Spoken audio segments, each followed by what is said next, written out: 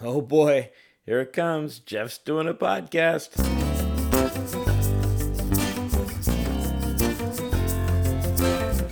You're listening to the Left Wing Pilot Podcast with your host, Jeff Waltuck. Here he is, Jeff Waltuck. Welcome to the show. That's what they used to say to minor league baseball players when they got called up to the bigs, the major league, for the first time. Welcome to the show. I wonder if they still do. Does that make me sound old? I can't keep up with all the new expressions. Episode 1. The pilot episode. And they aren't happy about it. I want to tell you a little about commercial aviation, so I need you to know just a couple of things. Commercial aviation is a term of art and has a very specific meaning according to the FAA. But I'm going to use it in the everyday sense. The kind of flying you think of when you book a ticket and have flight attendants on a jet plane that you board via jetway from a large commercial airport. Commercial flights have two pilots in the cockpit. According to the FAA, one is the pilot in command and the other is the second in command. But colloquially, they're called the pilot and co-pilot. In the industry, we call them the captain and first officer, or FO for short. Our airlines want their passengers to feel safe and comfortable, as much as they want their pilots to be professional. They also want us to have a certain look. They dress us in uniforms, and they don't allow us to have long hair or grow beards or have visible tattoos. You can debate the merits of not having beards. They interfere with the oxygen masks, but many non-US based airlines allow their pilots to have beards. And I don't think you can make any argument that a tattoo necessarily makes you a worse pilot. But the industry wants the public to think of us as interchangeable, fungible, all the same. And for the most part, I think they've succeeded. I think most flyers don't give too much thought to who their pilots are. But if you think about it for just half a second, you realize that simply cannot be true. Some pilots are simply better than others. I don't want to get too technical, but assuming a standard bell curve distribution of the quality of pilots, half of them are below average. I grant you it's a high average, but let that sink in. Half of all pilots are below average. After 3 decades of flying, my career has been filled with below average pilots. Boy, do I have some stories. One of my favorite stories comes secondhand from a captain, and later confirmed by the first officer, about the time that captain didn't realize that the FO was not on board the aircraft and pushed the aircraft back from the gate, only to see the FO waving from inside the terminal. They went back to the gate to get him, and eventually departed with a full crew. I've had the opportunity to fly with some extremely interesting individuals over the years. Many have had secondary careers, such careers as painters or even medical doctors. I absolutely love getting to know most of the people that I fly with, but as you might imagine, there are times when you fly with someone who you don't like or get along with, and to paraphrase Iceman from Top Gun, you may not like them and they may not like you. For decades, the primary source of pilots for the airlines were retired military pilots. You can probably picture what that demographic looks like. Men. The military simply did not allow women to serve in potential combat roles, thus limiting their opportunities. While women have been increasing in numbers in workforces for decades, the number of women in aviation have lagged that of other industries because of the pipeline supplied by the military. But the number of women is now on the rise. So too is that of minorities. And just like your doctor, no one cares who fills the role, as long as they are the best. The best.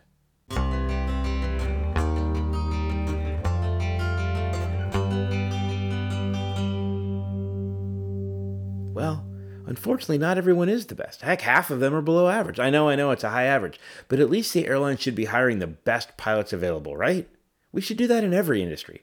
Hire the best, most qualified person for the job. I don't think anyone debates that. Or do they?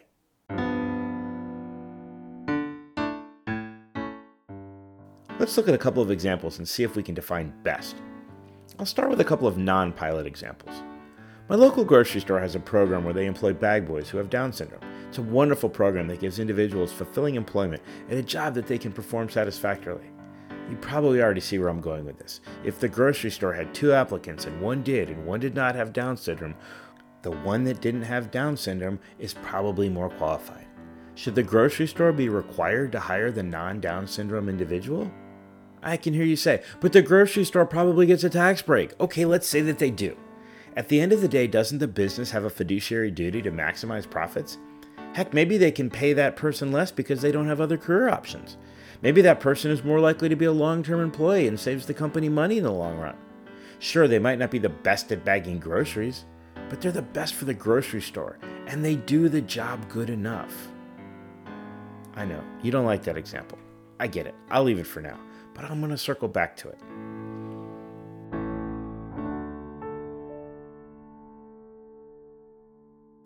What makes the best waitress in a restaurant? Experience? If I owned a small restaurant on the Mexican border, I would rather have a zero-time bilingual waitress than the world's most experienced waitress who only spoke English. I mean, I could teach waitressing far easier than I could teach Spanish, and I'd probably attract more customers. But back to flying for a minute. People often ask me if I've ever been scared in flight. Concerned is a better term, and the answer is yes. What concerns me the most are passengers that might have medical emergencies. Today, the airlines have great tools to address these situations, but that hasn't always been the case. Years ago, I was flying with a first officer that was certainly on the left side of the curve.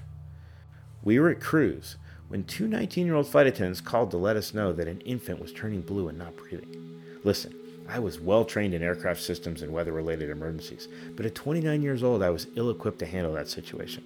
My FO was a bit older and had 2 kids. They calmly talked the flight attendants through what to do and saved the day, if not a life. I ask you, who was the better pilot that day? Sometime later, I was flying with a pilot who had the opportunity to attend the Army War College. It's a privilege and not many pilots get to go.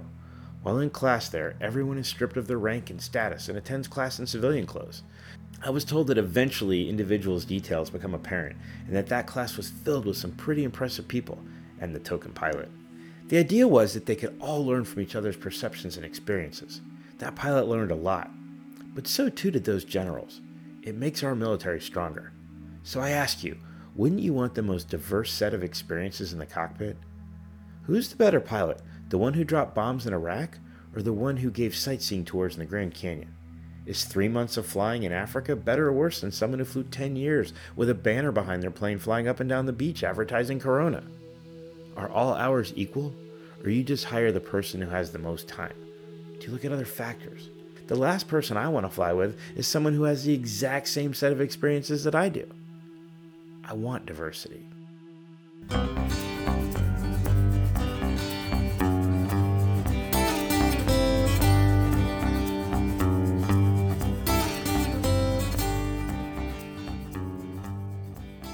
There isn't a test you can take to see who's better, and in today's airline environment, it might actually be a good idea to have some legal experience, what with all the regulations and procedures.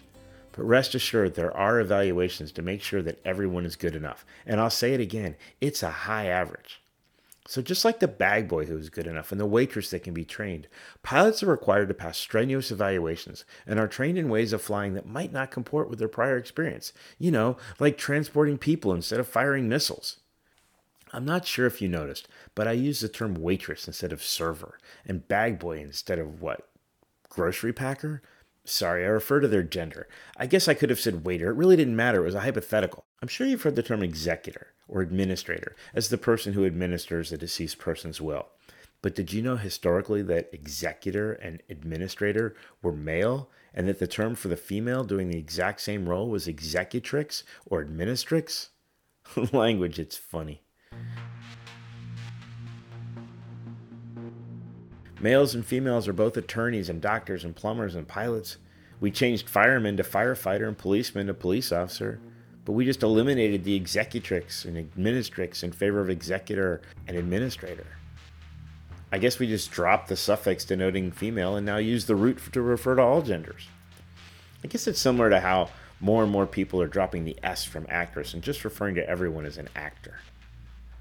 To me, that's what makes the flight attendant stewardess kerfuffle so interesting. Ships and trains had stewards long before there were planes in the sky. When planes took to the air and that job was staffed mostly by women, they added the S to make it more gender appropriate for the time, a la the executrix of yesteryear. But when more men started joining the ranks, they of course did not want to be called stewardesses, no more than women wanted to be called policemen. But instead of having stewardesses and stewards working side by side like actresses and actors or waitresses and waiters, we adopted the more gender-neutral flight attendant. If you ask me, they should have just dropped the S and gone back to steward and made it all-inclusive. But it always strikes me as funny when a female flight attendant gets offended by the term stewardess. It's gender appropriate. Anyway, I digress. One of the privileges of being a pilot is the ability to ride in the cockpit. If you can picture an airplane cockpit, there are two sets of controls, and usually a single extra seat that sometimes folds down in front of the cockpit door. It's called the jump seat. It's not a comfortable seat, but as many of us don't live in the city in which we're based, it provides us the ability to commute to work, especially when the flight is full. Well, a while back, we had a newly hired first officer request permission to ride in the jump seat to get to work. They were still on probation and a little panicked that they wouldn't make their flight assignment. I need to stop here and explain a little procedure and etiquette. When we ride in the cockpit as a jump seater, we're required to dress a little nicer than if we were otherwise riding as a passenger. Now, this particular first officer was a little underdressed and was very apologetic. Again, almost to the point of panicky. We calmed him down and eventually got him to work.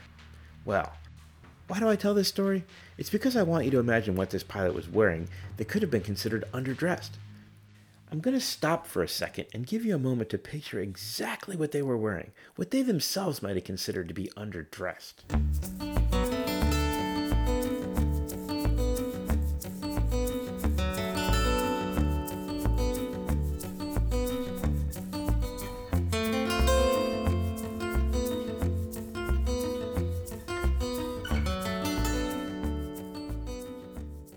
Got it? Got the picture? Is it a t-shirt? Is it jeans, shorts? Were they unshaven, just sloppy with their shirt untucked? Were they wearing tennis shoes?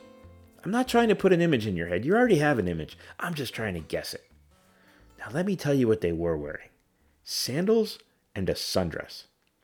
Surprised? I'd be surprised if you weren't. Before I get into why I think you might be surprised, I want to ask you, honestly, were you at all confused while I was telling my story? Besides not knowing the gender of the jump seater, male or female, which by the way is completely irrelevant to the story, were you ever once confused about how many people I was talking about? Were you picturing a group of underdressed individuals all trying to cram into a single cockpit jump seat? I don't think so. Listen, I know that many people, especially some that I fly with, are disparaging of women pilots. Some are disparaging of minorities as well. I'm going to sound like a broken record, but half the pilots I fly with are below average. And yes, some of them are women and some of them are minorities. Understanding that biases exist, I try not to feed anyone's confirmation bias. If I tell a disparaging story about a woman or minority, I try really hard to tell an interesting and informative story and strip the individual's identity from the story. I certainly wouldn't use their name, and I'd never say that I flew with a black pilot and he made an awful landing, but I would surely tell someone that he had a terrible landing, and that was easy. I can just say he. It doesn't reveal their race. In fact, it would be really awkward to insert his race into the story. But if a pilot was a woman, it's nearly impossible to avoid it. I have three options. I can say I had a trip with a first officer, and the first officer was really nice, and the first officer was actually a really great pilot, but holy cow, did that first officer really bounce the landing.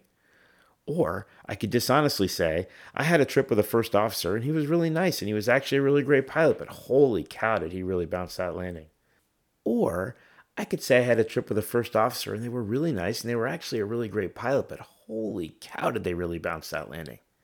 The point of the story is the awful landing, not the race or gender of the pilot, regardless of how badly they screwed up the landing. And yes, I would have said they. And that's what I want to talk about. Pronouns.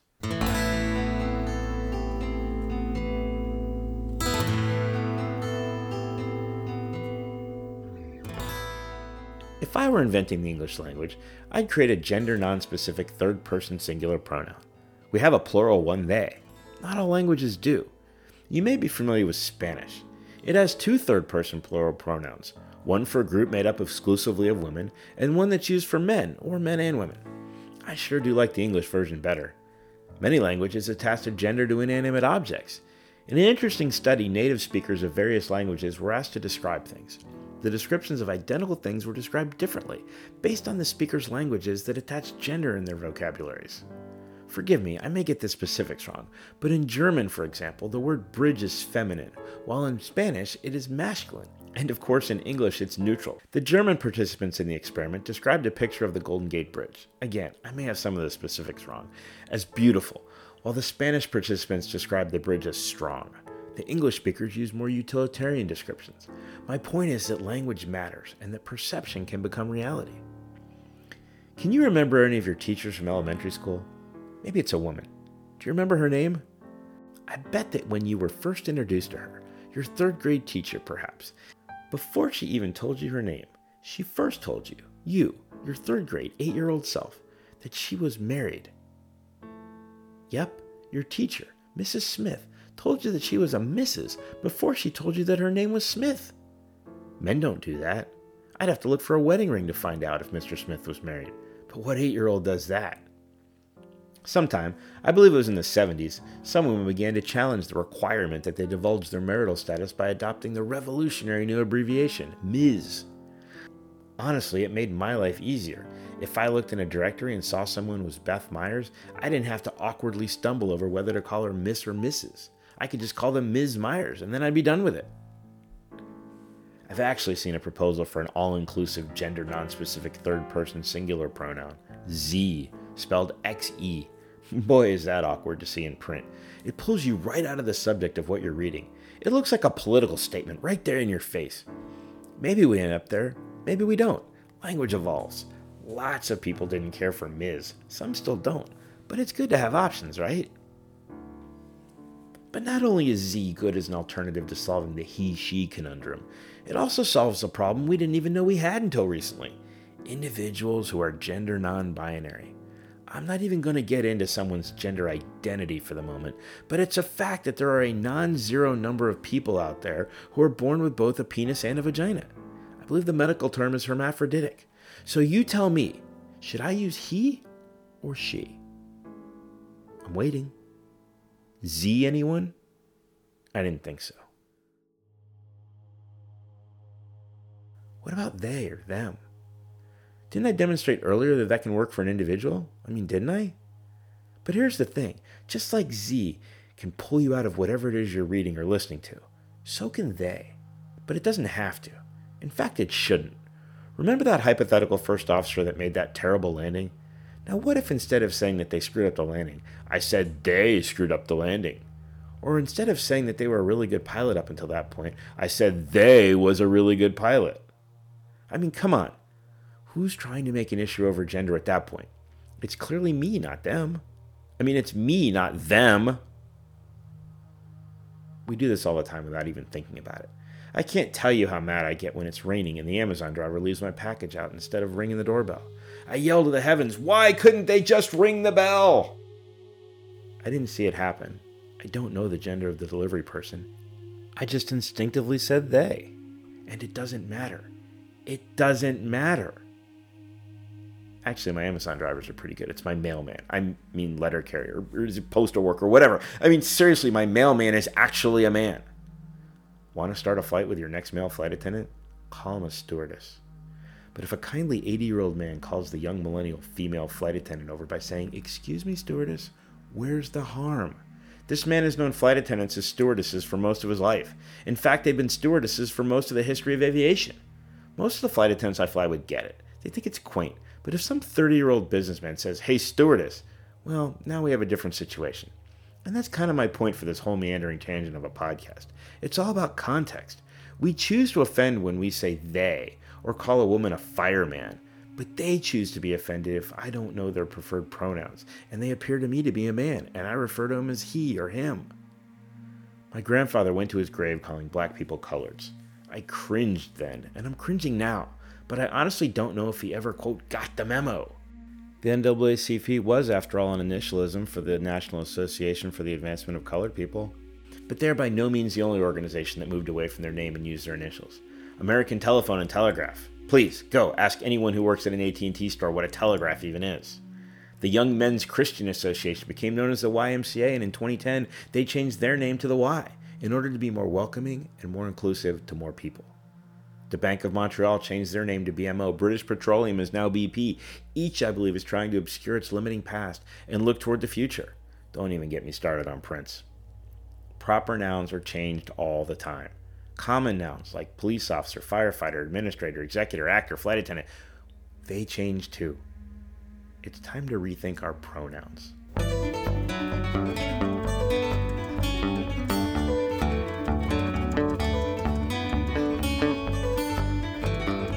But back to initialisms, and this one comes out of left field, literally. Ever heard of Henry Chadwick? He invented the box score, and to this day he's the only journalist ever inducted into the Baseball Hall of Fame. In the 1850s, he began keeping records of baseball games. He used a shorthand to record the events in games. He invented the concepts of batting averages and ERAs, or earned run averages, for players and pitchers. In doing so, he had to evaluate outs, and not all outs are equal. From a statistical perspective, a sacrificed fly does not count against a batter's batting average. So he would annotate that with an S. When it came to recording strikeouts, he used, the S was taken. Well, back then, the most common way to refer to a strikeout was to say that the batter was struck. So he adopted the K as the last letter in struck to denote a strikeout. It probably wasn't until the 1980s when people started to use the backwards K to indicate a called third strike. And over the years, teams and fans have kept track of their pitchers' strikeouts, some in real time, hanging Ks in the outfield as their beloved starters rack up strikeouts.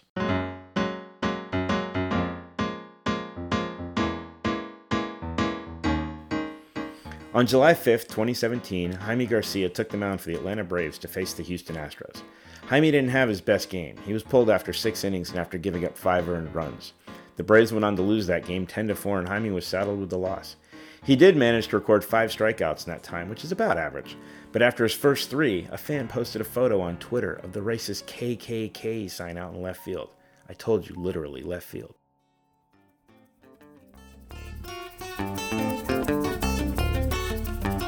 The fan was pilloried on social media, so much so that she eventually deleted her Twitter account.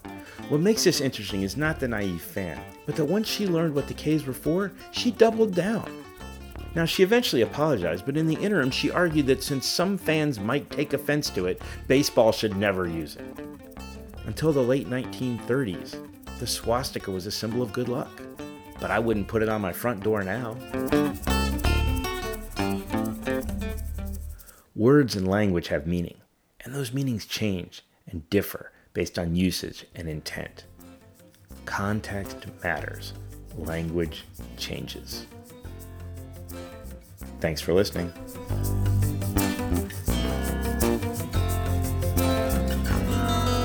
You've just finished an episode of the Left Wing Pilot Podcast with your host, Jeff Waltuck.